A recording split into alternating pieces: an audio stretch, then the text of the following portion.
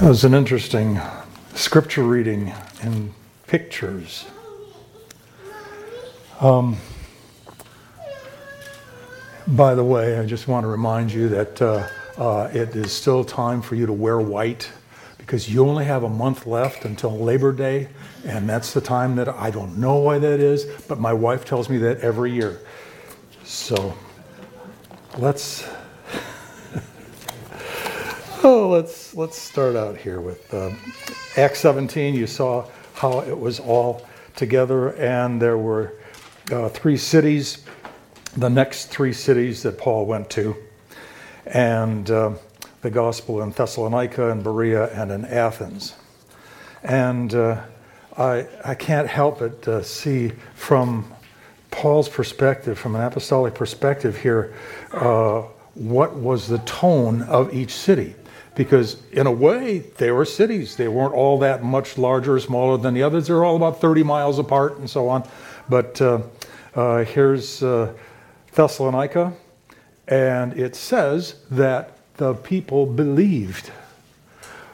He went to the synagogue first, as he always did, and usually for 3 weeks, but 3 Sabbaths. And there he taught, and he knew exactly what he was going to do because he'd done it in just about every city the same way, the same process, the same MO, method of operation, mode of operation. And Thessalonica, yes, he did have believers. That's what it said in the scripture. That's how it was pictured. And they were ready. They wanted this. And yet it didn't turn out after the first few weeks exactly how they wanted it to because, well, they went to the Jewish synagogue, but this was a place, if you have your Bibles open, you'll see that they were, the people that were there were multiplied, many more Greeks and so on. But Paul knew what his commission was. His commission was to the Jews first and also to the Greeks. To the Jews first and also the Gentiles or the nations. That was how he was supposed to do it. The Jews must hear this first. And so that's why he started. That was a God-given thing that could not be violated. So he went there first, and he had some ready believers. Except that there's this thing that they started receiving it and were joyful in receiving it, and now the Jewish structure, the people all around that were Jews were the ones that were now against what he was saying. We can't have this guy here. Everything he's saying is just not right. And that was caused a stir. And the jealous Jews, that's what it says. They were jealous. They got together and collected what they could of other people, the rabble, and made a big scene about this. Defunded the police officers or something, and that's how it was, just riots coming out. And the ready believers now had to hide. So Paul went quickly on to Berea, as you saw how he did that with those who could take him. And then he found in Berea something that was quite unusual, I guess, because the Bereans were more noble than the typical Jews. These Jews were the ones that said, show us where it is. Show us the scriptures where these things are. And they looked them up, sought them out themselves, and found out these are all true, what Paul is saying.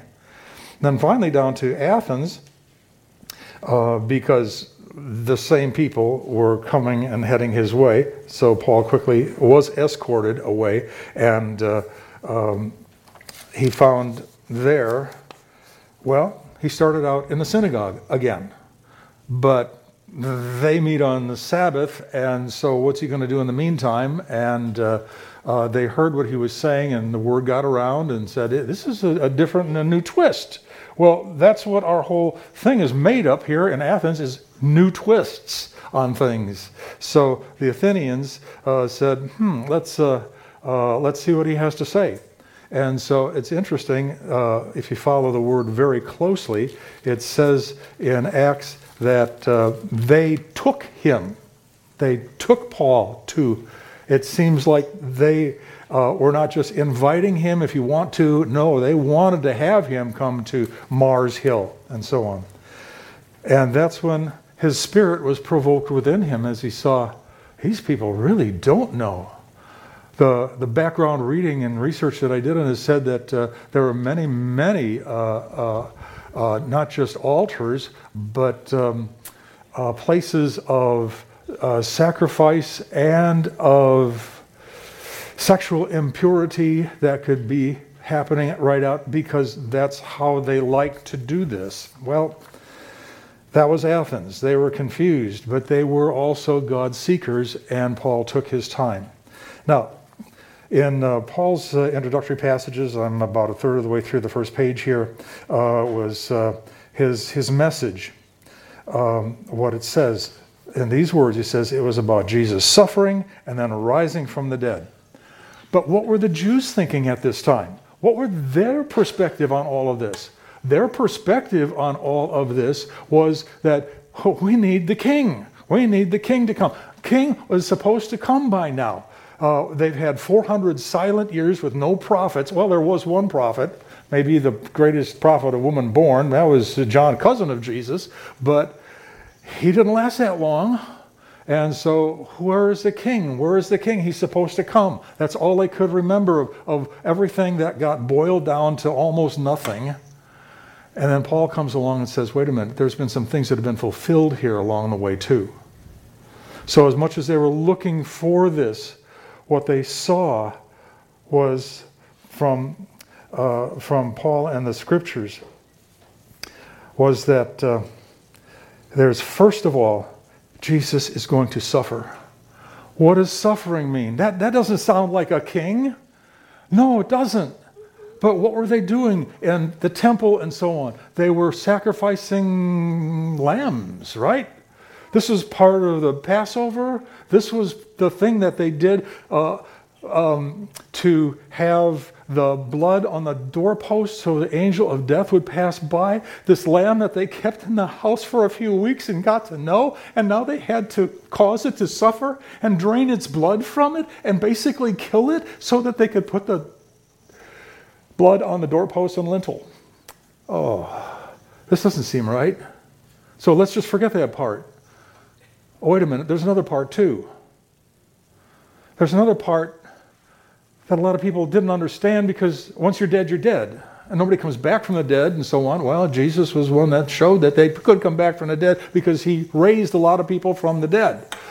But the point is that they thought that was it. And Jesus, and Paul was saying, look, he had to rise again. This is not just the Easter message, this is the logic message. Because if there was a death of Jesus, he took away our sin, and he took the sin and that's at the cross, the sin payment is made. But now he's dead. Well, what good is the sin payment? Because death still wins. You can have all your sins washed away, and you're still going to die eternally and not have any presence anymore after this. You cannot be resurrected. This doesn't make sense. So he put that one on the line very clearly and said he had to rise. Otherwise, the sin, how could it be forgiven? He still loses to death. He had to conquer death. And the way he could conquer death was to say, death, you are no more, because I am alive, and this is how it works. Does this all make sense? This is what they were saying. This is what Paul's message was. And I also thought it was interesting to see how he,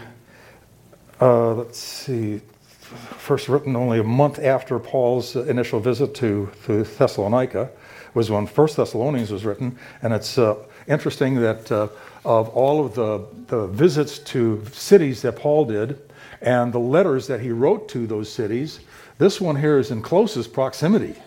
This is the one that the letter is written within about a month and a half from the time that he visited there. And you'll see, as if you go to 1 Thessalonians, that what he was doing was telling that about John Mark and telling about Timothy especially, that we need you now, come please quickly, and so on. And you don't see a lot of the doctrinal section until you get to about chapter 4 of the whole 5-chapter selection of Thessalonians. But you see, the first one that Paul wrote, epistle, was to the Galatians, and it's very, very heavy duty in theology. It is like the junior, or the preliminary of Romans, because it has all of the Romans concepts in it, but specifically to address what was happening with the Galatian region there, the Galatian churches, because they had so quickly or suddenly fallen away from the gospel. Don't you know that it's not working it out by toughing it out and by straining and making it happen? It's already, but you walk in it, you live in it, it's by faith. That's how your life is walked out. So, all that to say that the Galatians, he had a lot of teaching ready at hand and was likely sharing that in the meetings with the Jewish believers, and then went out more broadly from Thessalonica and also Berea and also Athens. So now I'm trying to put this together. I'm thinking, God, how do you want to say this morning? I can tell what the Scripture says. And the little nudge came about these were the traits of early churches, and our traits would probably be a little bit different today, because I want to make this apply to us today, okay? And our traits would be, well, it wouldn't be Jewish. How many Jewish synagogues are around today?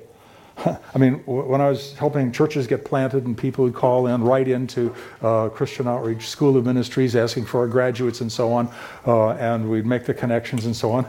Yes, I did. I looked in the phone book, and there's probably some people here who don't know what a phone book is, and checked for synagogues. No. Lansing, Nebraska did not have a synagogue.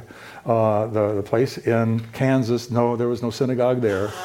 Just wondering, but the point of it was that there were certain traits that just seemed like they would be working out very well. And I even wrote about this in an issue of Cosm Letters about church personalities, because every church has a personality. And some of them that I saw were, these people are desperate. Now, we have to contain the desperation because we want to fulfill that with getting you the person you need here. There are some that were wounded. And another one here was my favorite. They were childlike. The personality of the church, as me and my team, we left where we were, we saw that we all agreed. Yeah. They're very believing, trusting, and have never been hurt or harmed. This is good. And so they were Christ-like. Now, I have desperate, because we had one of those.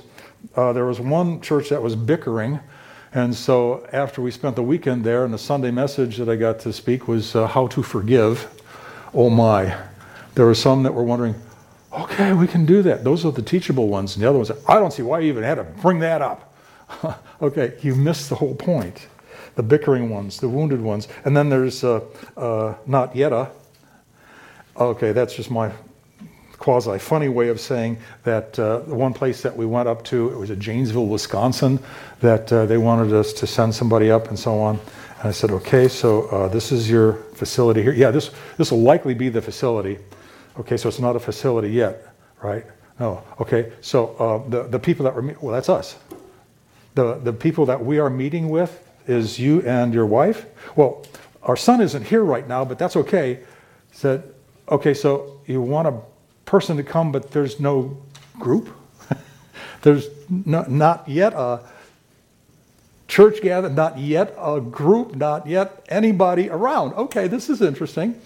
It's not like we didn't do that up in Springfield, Illinois when we were there. We went knocking door to door and so on to scare up what we could. And we did find some people that did come to Dick Fowler's church.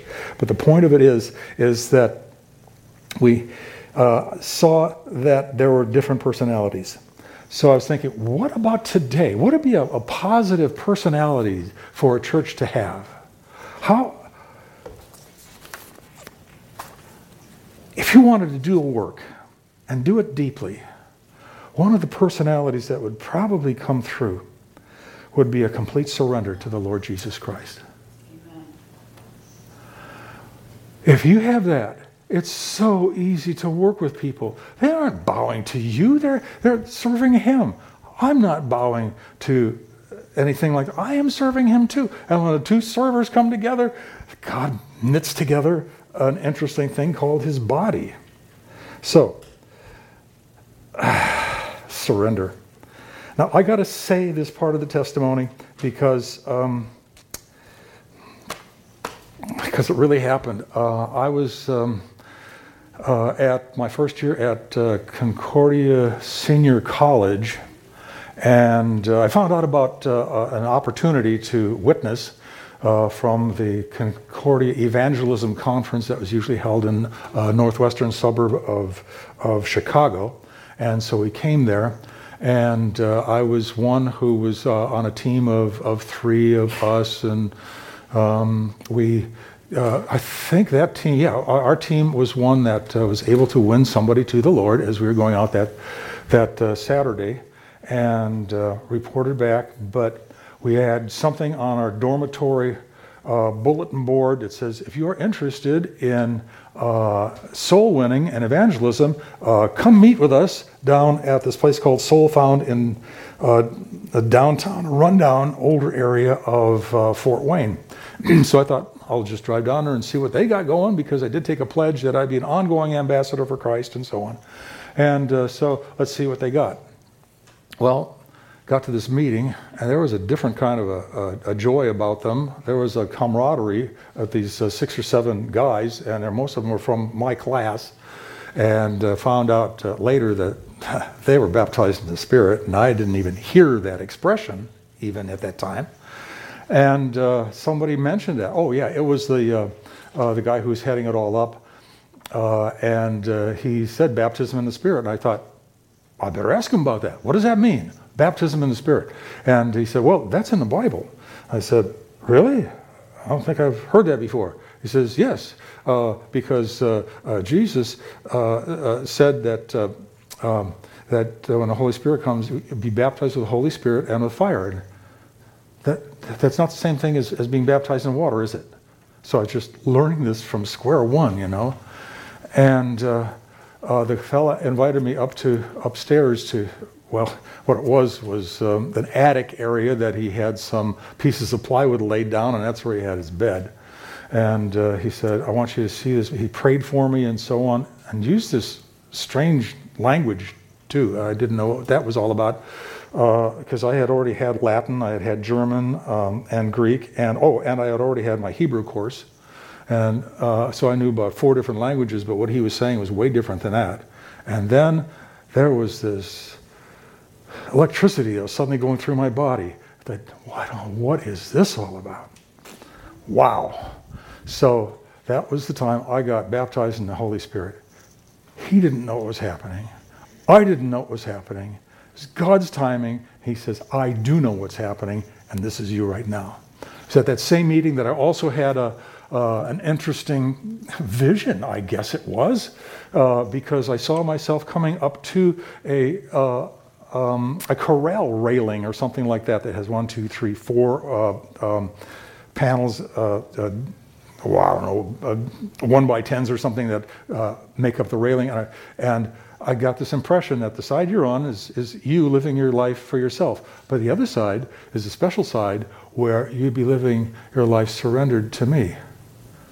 So I thought, okay, what is this about? Let me investigate, explore. So I started in his vision, climbing up the steps, the struts of the railing, and around the other side, and I looked down. It doesn't look that much different. What is it? And then I looked over my shoulder, and I saw this part, serving the Lord, surrendered to Him, was starting to rise in a mystical kind of a way, and the other side, where I was living my life for myself, was falling off. I thought, this is spooky.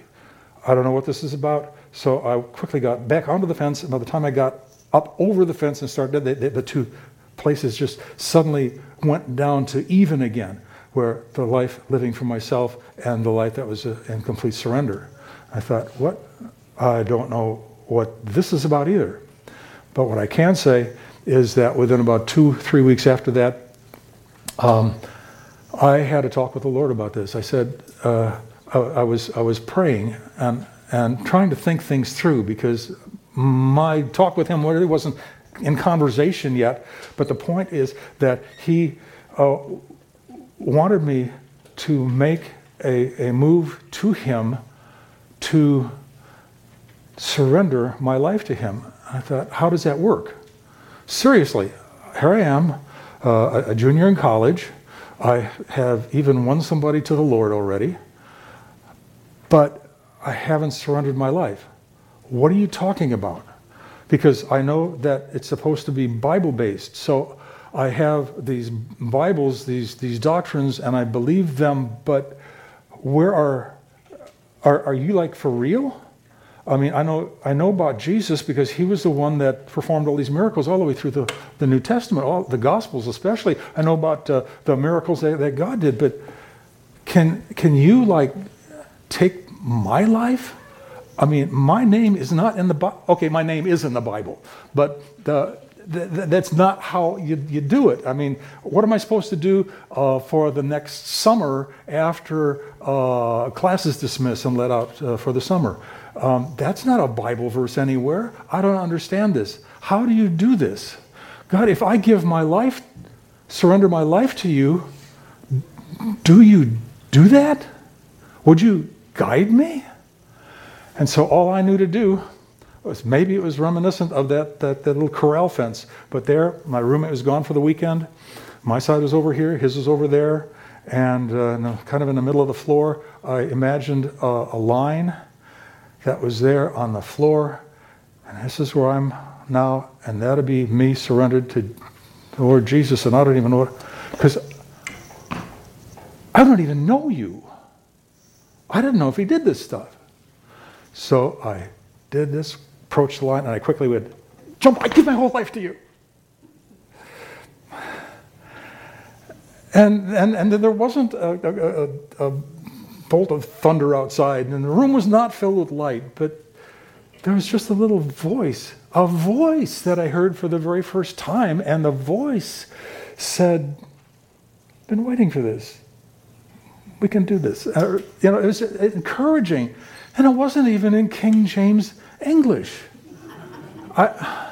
So I surrendered myself at that point, not knowing what I was going to be, and then I went and began seeking the Lord for, okay, what's going to be happening? This is November already. What's going to be happening for my Christmas break? What should I be doing for that? So I prayed about that. And I didn't want to have to work then, but He said, you got to work because you need some money because, for the other things that you're going to be doing. Well, I don't know what those are, but so I did that. And by the time I started teaching some grade school kids in a poverty area and just east of Fort Wayne, didn't know that I was going to be doing that. Came the spring break and then the Easter break. And I asked him about those. And sure enough, he had plans that he spoke to me for those too. And I thought, this is okay. I'm getting a hold of this. Besides that, what I'm seeing here is that everything that He wants me to do is always something I don't want to do. And I thought, what is this? So as I began walking this through, I thought, wait a minute. I just asked him for the next summer and the following fall. And he said, I want you to be on this gospel singing team that's going to be traveling throughout the United States. And I thought, yeah, I'd like to do that. And there's a couple more things that I wanted to do, and he wanted me to do them. And I thought, what? Well, my whole way of judging this is that if it's something that I don't want to do, then I'm going to do it. And my mind was getting renewed and reformed to what he wanted me to be doing all along. And so that's how I began finally seeing what it was like to live a surrendered life. You have some people like that, and now God can start moving. Anyway, that's what the testimony I wanted to give. And even that I didn't know him, because I've been finding out what it is, and I found out that he can speak to me. He can give me little pictures, little nudges, thoughts that come into my mind. And also baptism in the Holy Spirit sure helps. Another trait that I would like to see with any church that I would be starting, planting, or whatever, is they have a good start in hearing the voice of the Lord. Because, that's where I was. And when people are listening to the Lord, their voice, their opinions usually are not the ones that come right to the surface. They're usually a little laid back, a little hesitant, and it allows discussion. It allows for the Spirit to direct, guide, and match things up, rather than having to just be... Yeah. So you start hearing the voice of the Lord. Now, I started teaching on this right away in one of the first classes that I taught here back in 1979, 1980. And these are some of the passages that I used, is in 1 Thessalonians 5:23. May the God of all peace sanctify you wholly. This is also in 1 Thessalonians, which is the one that we have, we're talking about, as one of the cities that Paul went to. And sanctify yourself wholly, and that may your spirit and soul and body be kept sound and blameless. Well, that's not from the Lutheran tradition that I came from, because it was always body and soul. That's how Martin Luther said it. But Scripture says spirit, soul, and body. Are we really three? And some of the guys on campus were even reading things from Watchman Nee, how he said we are tripartite. And then I've also found in Hebrews 4:12, for the word of God is living and active, like a sword piercing the division of the soul and the spirit. Because you know what your body is, but a lot of us still don't know exactly what the spirit is versus the soul. And there can be a discerning on these things. Well, learning to hear the voice of the Lord was also a new learning experience. And I recall some of those earlier times when in teaching on, is it your thoughts or is it the Holy Spirit trying to show you? And are there people that may get confused on where the source is? Yeah, there might be. But who was it? John Wimber or somebody said that happens maybe 1 in 100, 3 in 100. We can talk to those people and say, if we don't think that what you're getting is from the Lord, that you're making that up out of your own mind. Here, let's adjust your thinking on this, and here's how it really flows, and we can train them.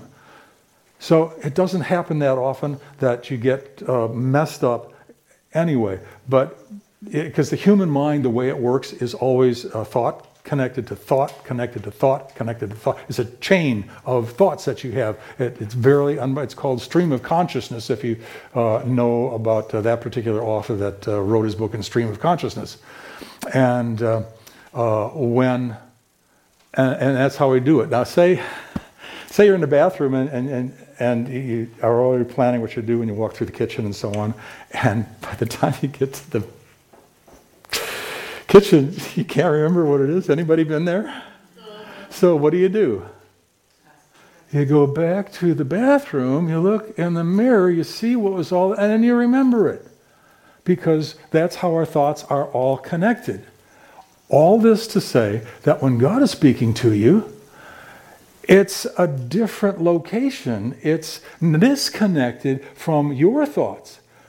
Watch this. You'll see that this is the way it works. That when he speaks, there's a disconnect. And look for the difference. Because then you know it's not you that's doing it. You'll also notice that there's always benefit that would come from it. It was in this very chapel, I guess. That was 35 years ago, closer to 40, I guess, when I began seeking the Lord about how the ministry is supposed to happen. How do I minister after giving a word and so on?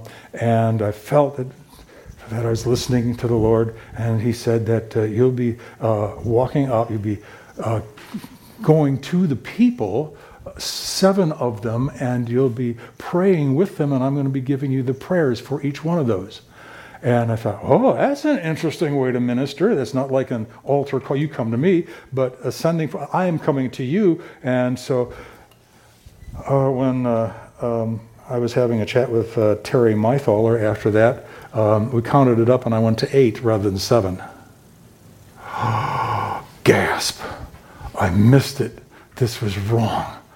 Oh boy, how do I approach the Lord on this? It was over a week later that I finally said, Jesus, I'm going to talk to you about this because I think I messed up. And I went to talk with him about it, and the first thing he said, oh, you just went to the first one because you were drawn to that person. All the other 7 are good. It's like, you aren't mad about this? This is okay. Yes, sure. And his whole tone of voice was such that I want you to keep doing these things. You may have missed it by just that much, but it's not an issue. So you start hearing the voice of the Lord. You may make some little mistakes along the way or something, but he's discerning the thoughts and the intentions of your heart, and they're all good. So it's a learning experience. And if you're a little bit off target, ask him about it. He's on your side. And also, being baptized in the Holy Spirit sure helps. So you start hearing the voice of the Lord,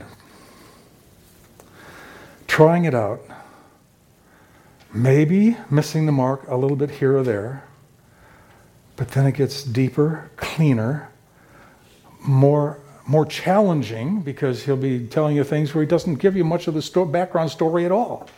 What's it like to go to somebody in a restaurant and say, you have a call of God on your life? And you don't really know what it's all about anyway. So to have some church, some group of people that are hearing the gospel, but they've started to hear the voice of the Lord, is sure an asset. So let's go on to the third one here. That is developing a love for the person of Jesus Christ. So like Warren Hendrickson has mentioned in several messages now, prayer is not the time that you have to clock in and cover these number of points, even if there are ones that are close to your heart. It's a conversation it's talking with him. Oh my, it's so revolutionary. Somebody did this to the nth degree, and I have just one little story that I wanted to bring out here from a book called Children and the Supernatural. If you had been a couple years ago with COS, I think I brought this out back then with the COS teachers. And this one is called A Date with Jesus. And the author here, Jennifer Toledo, says, I met Megan at a summer camp when she was 5 years old. Each summer I would return to the same place in Canada to minister to the group of children and from all over the region. A during one of the sessions with the older kids, I began to challenge them to start dating God. Jokingly, I suggested, because they spent much time dating God as they did talking to their friends about a boy or a girl that they like, they would have an awesome breakthrough with their walk with the Lord. So I challenged them and set aside a time to spend alone with God and to make it special and really get to know Him. And so I wouldn't find this out until the next year when I returned. But Megan was the one that took my challenge very seriously. And as this unfolded, Megan, who was 5 years old and was too young for my class, decided to come along with her older brother, and she sat next to him during the class and was deeply stirred by the idea of going on a date with God. So she decided that when she returned home that she'd give it a try. So after thinking and planning for a while, she informed her parents that she was going to have a special date with Jesus that day. Her parents supported her endeavor and let her continue with her plan. Her parents soon realized how serious she was because she had cleaned her room totally unsolicited in preparation for the date. Now, parents, you know something supernatural is happening when your child cleans the room without being asked. Okay, so she took a bath and put on her best dress. She asked her mother if she could use real food and a candle for the date. And her mother thought that was a little extreme, but she did allow her to place an unlit candle on the table, and it'd be okay if you could do with pretend food, wouldn't it? Well, disappointed, but confident that Jesus wouldn't mind, Megan began to set up her little table in her room. She decorated the table, paying attention to every detail, wanting it to be perfect for Jesus. After everything was in place, she went out to her family and told them to please not disturb her because she was going to have a very special date with Jesus in her room. And she went up into her room, sat down at her little table, and full of faith, waited for Jesus to come. Well, 1 year later, when Jennifer Toledo was rediscussing this, standing next to her mom at that summer camp, her eyes huge, she told us the story. She says, and that is when I heard a knock at the door. This day would unlock a whole new realm in Megan's life. This shy little 5-year-old girl saw Jesus walk into the room. Megan said Jesus sat down at her little table in the spot that she had lovingly prepared for him. He smiled at her, and she was so excited and drawn to him.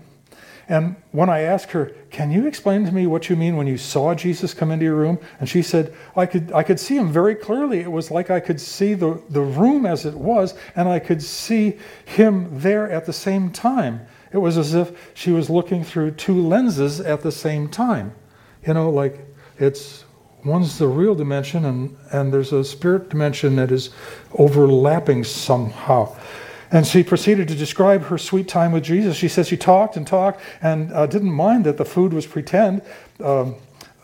Jesus didn't. And so I asked her, well, what did you guys talk about? And her response was perfect. She said, oh, you know, all the normal stuff people talk about. He talked about stuff going on in heaven, and I talked about stuff going on with me, and we took turns talking about things we like and don't like. It was really fun.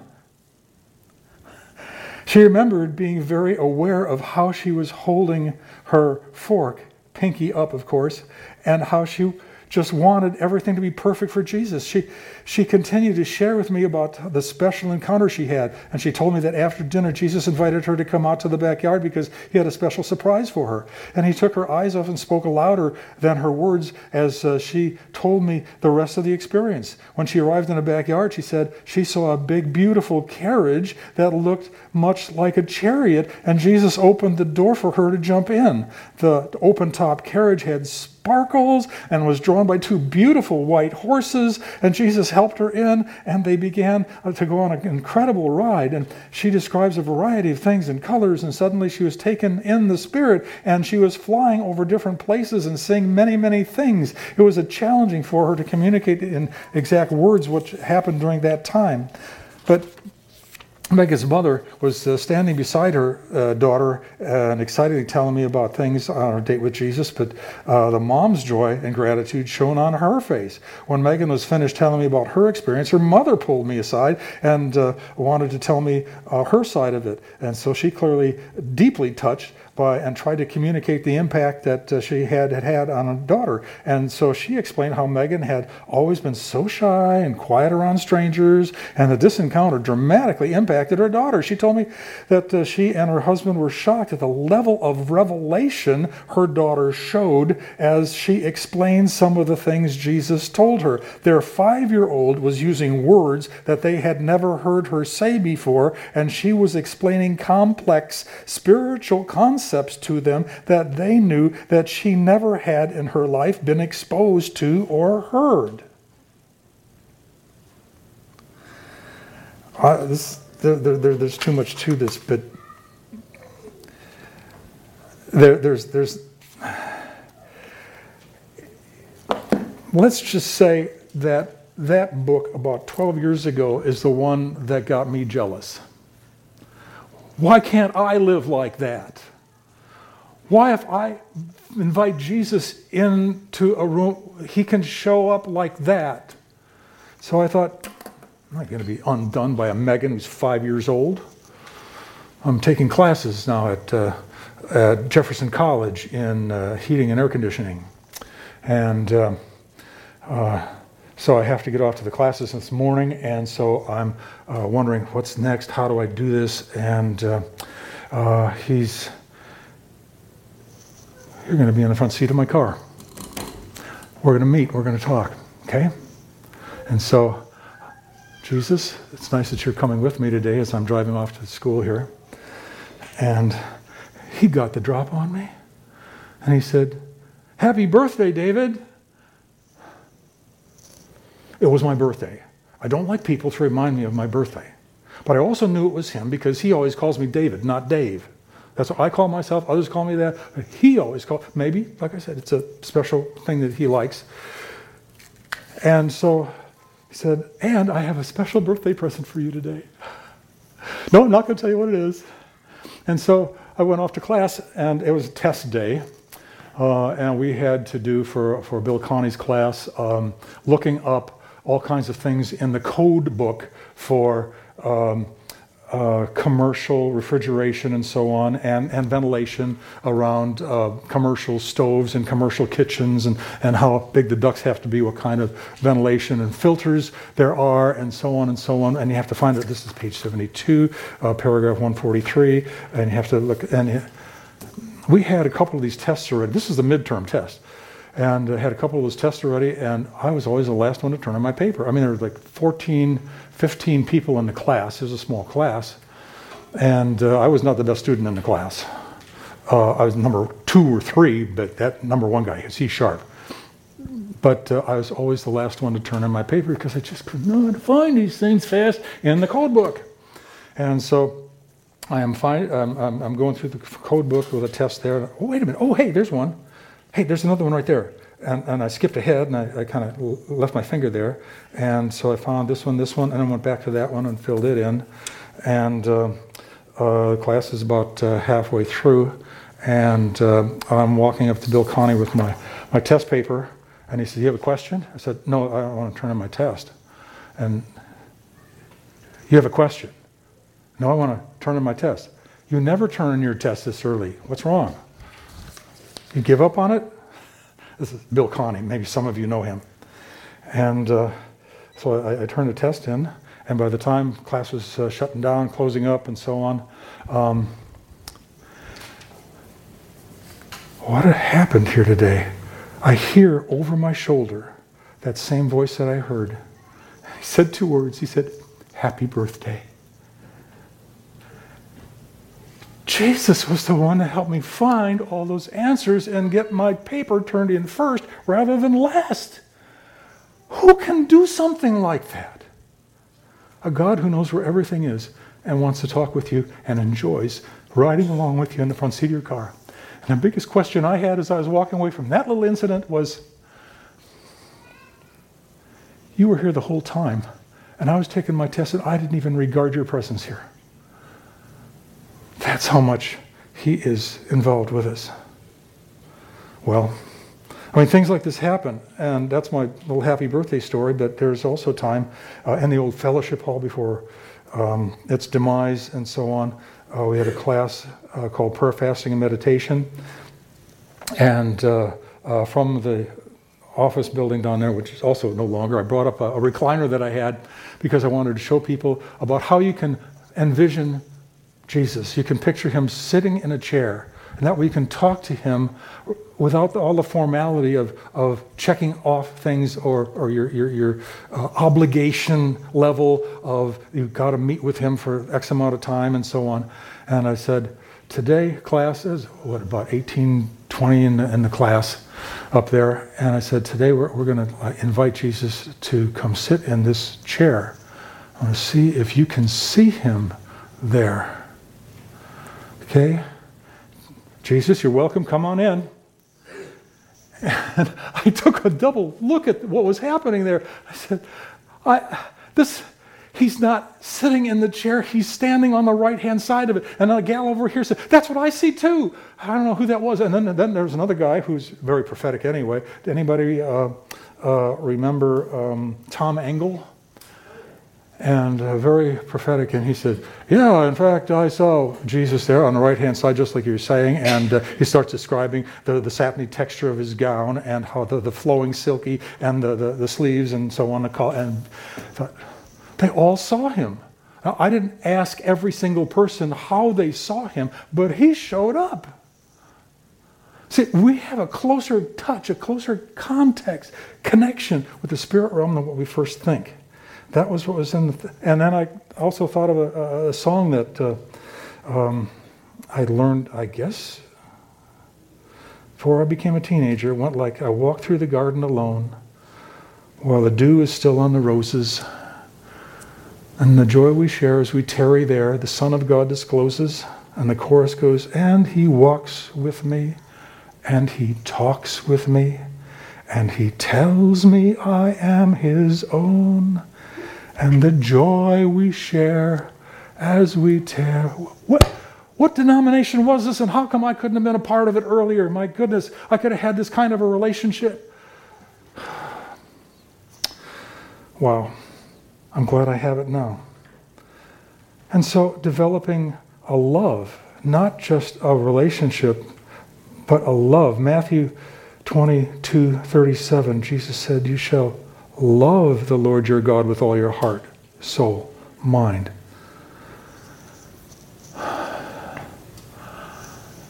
Does love mean love? No, can't be that. I've never heard a message on that ever. No. Love means obligation. Love means you're serving Him. Love means that this has to be done. Love means that you will follow Him. Love can't mean love, can it? But look at that verse again, Matthew 22:37, with all your heart. Now, we talked about spirit, soul, and body before. Your heart is a connection of your will with your spirit man.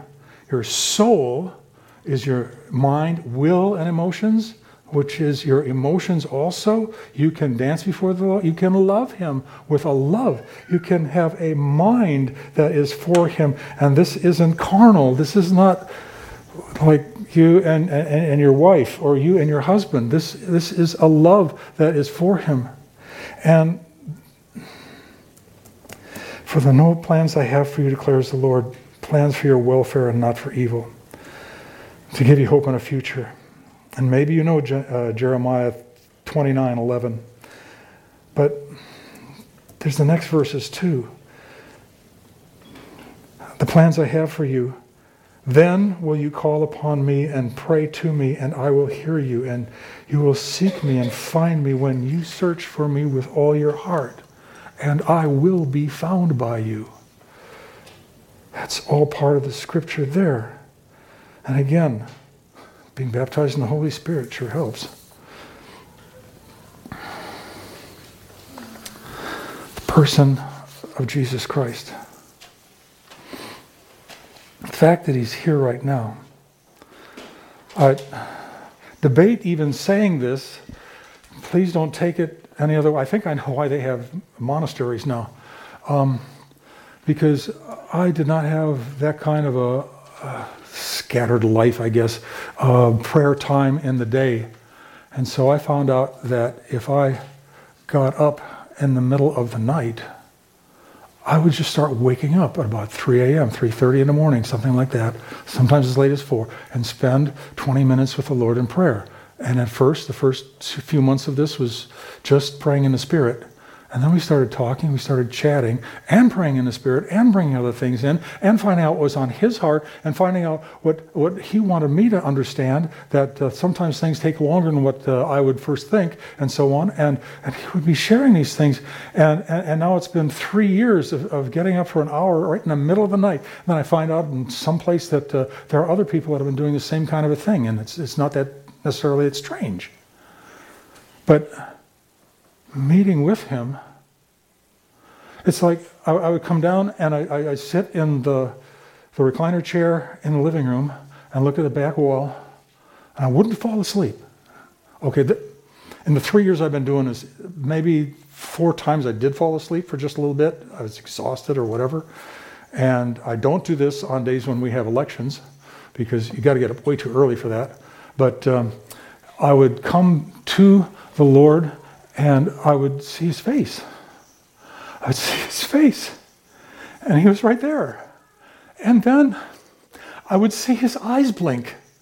I thought, this isn't a thought picture.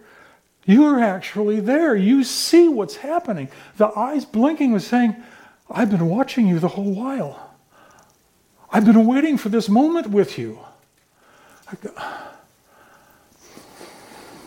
And I also hesitate to say this because I heard it from 3 or 4 people over the last 10 years or more. But more recently, just this last week, I heard it 3 different times in 2 different settings. I thought, what is going on?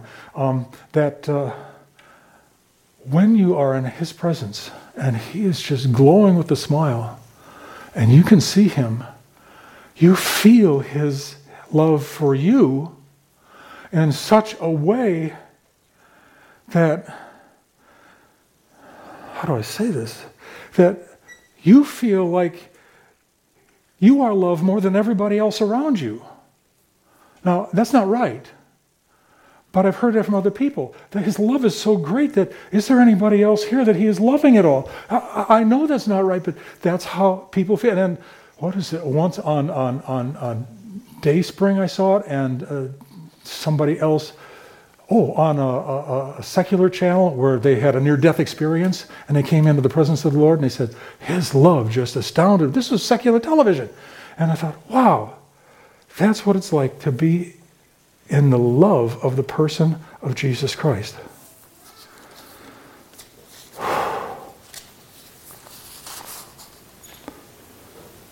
I was debating whether I'd do this or not, and I wasn't sure. Because I don't believe in idols and so on, but I brought along a special picture.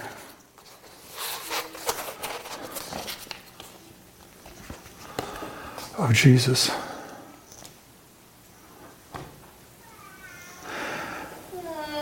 And it's the one that touches me the most. Can you see His eyes? Staring right through you. What's not to love about this person? You can really have a deeper spiritual walk. Doesn't have to be with a picture, but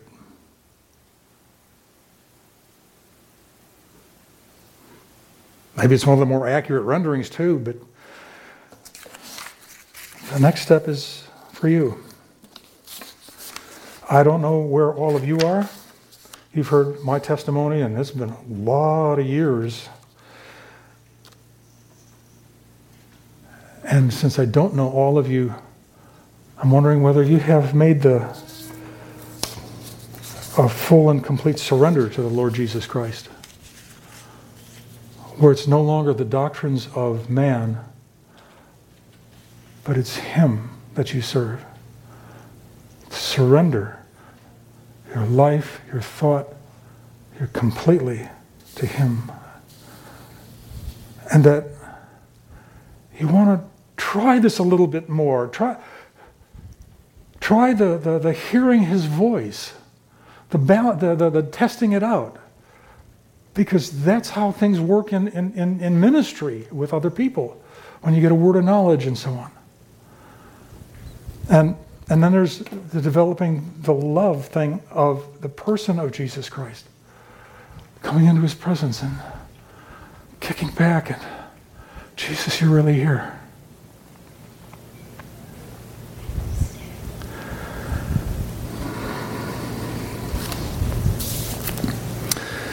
I'm not going to ask you to stand, but I am asking you to let it turn inside into your own heart, into who you know you are. Are you willing to give a complete, total surrender if you have not done so? I don't know your history, everybody here. That's one thing He's asking. I'm only here just being His mouthpiece to say it's a good thing to do. The hearing His voice, He wants us as His sheep to know His voice. That's part of it too. Have you worked at that? I don't mean work. I mean allowed it to happen, given it time.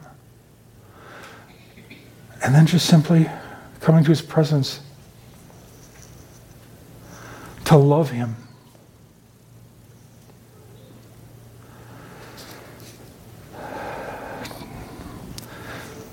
Just give 2 minutes maybe.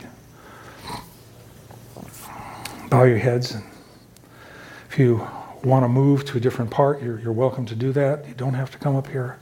This is a God moment. This is between you and Him. Lord Jesus, I want to know you better. I want to give my life to you, my decision making, my everything to you, more than I ever have before. Lord, I'm willing to listen if you're willing to speak. Lord, help me to learn to hear your voice better.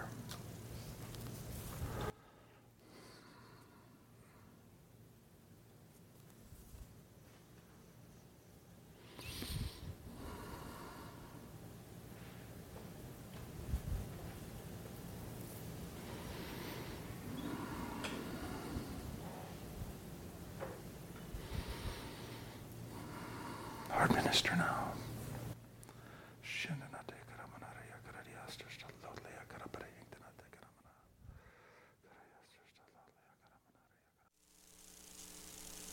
Some of you are really taking this seriously. I also want to say, the word I was getting is that by this afternoon, those of you who are wanting to take this seriously will find time to walk with Jesus in ways that you have not experienced with Him before.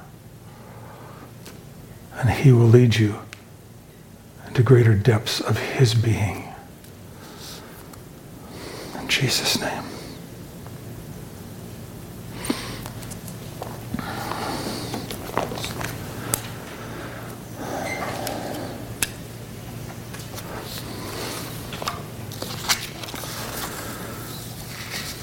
It's an intimate thing that happens, and it's with communion. And we are to examine ourselves before communion. And that's one of the things that I do all the time in prayer now. Half the time at least. Sometimes he just has things he wants to talk to me about. But in my morning, wee hours of the morning, if there's anything that happened during the day that gives me pause, say, Lord Jesus, I will not come into your presence with anything left of sin, of slowness to forgive, of anything. Cleanse that out of me right now.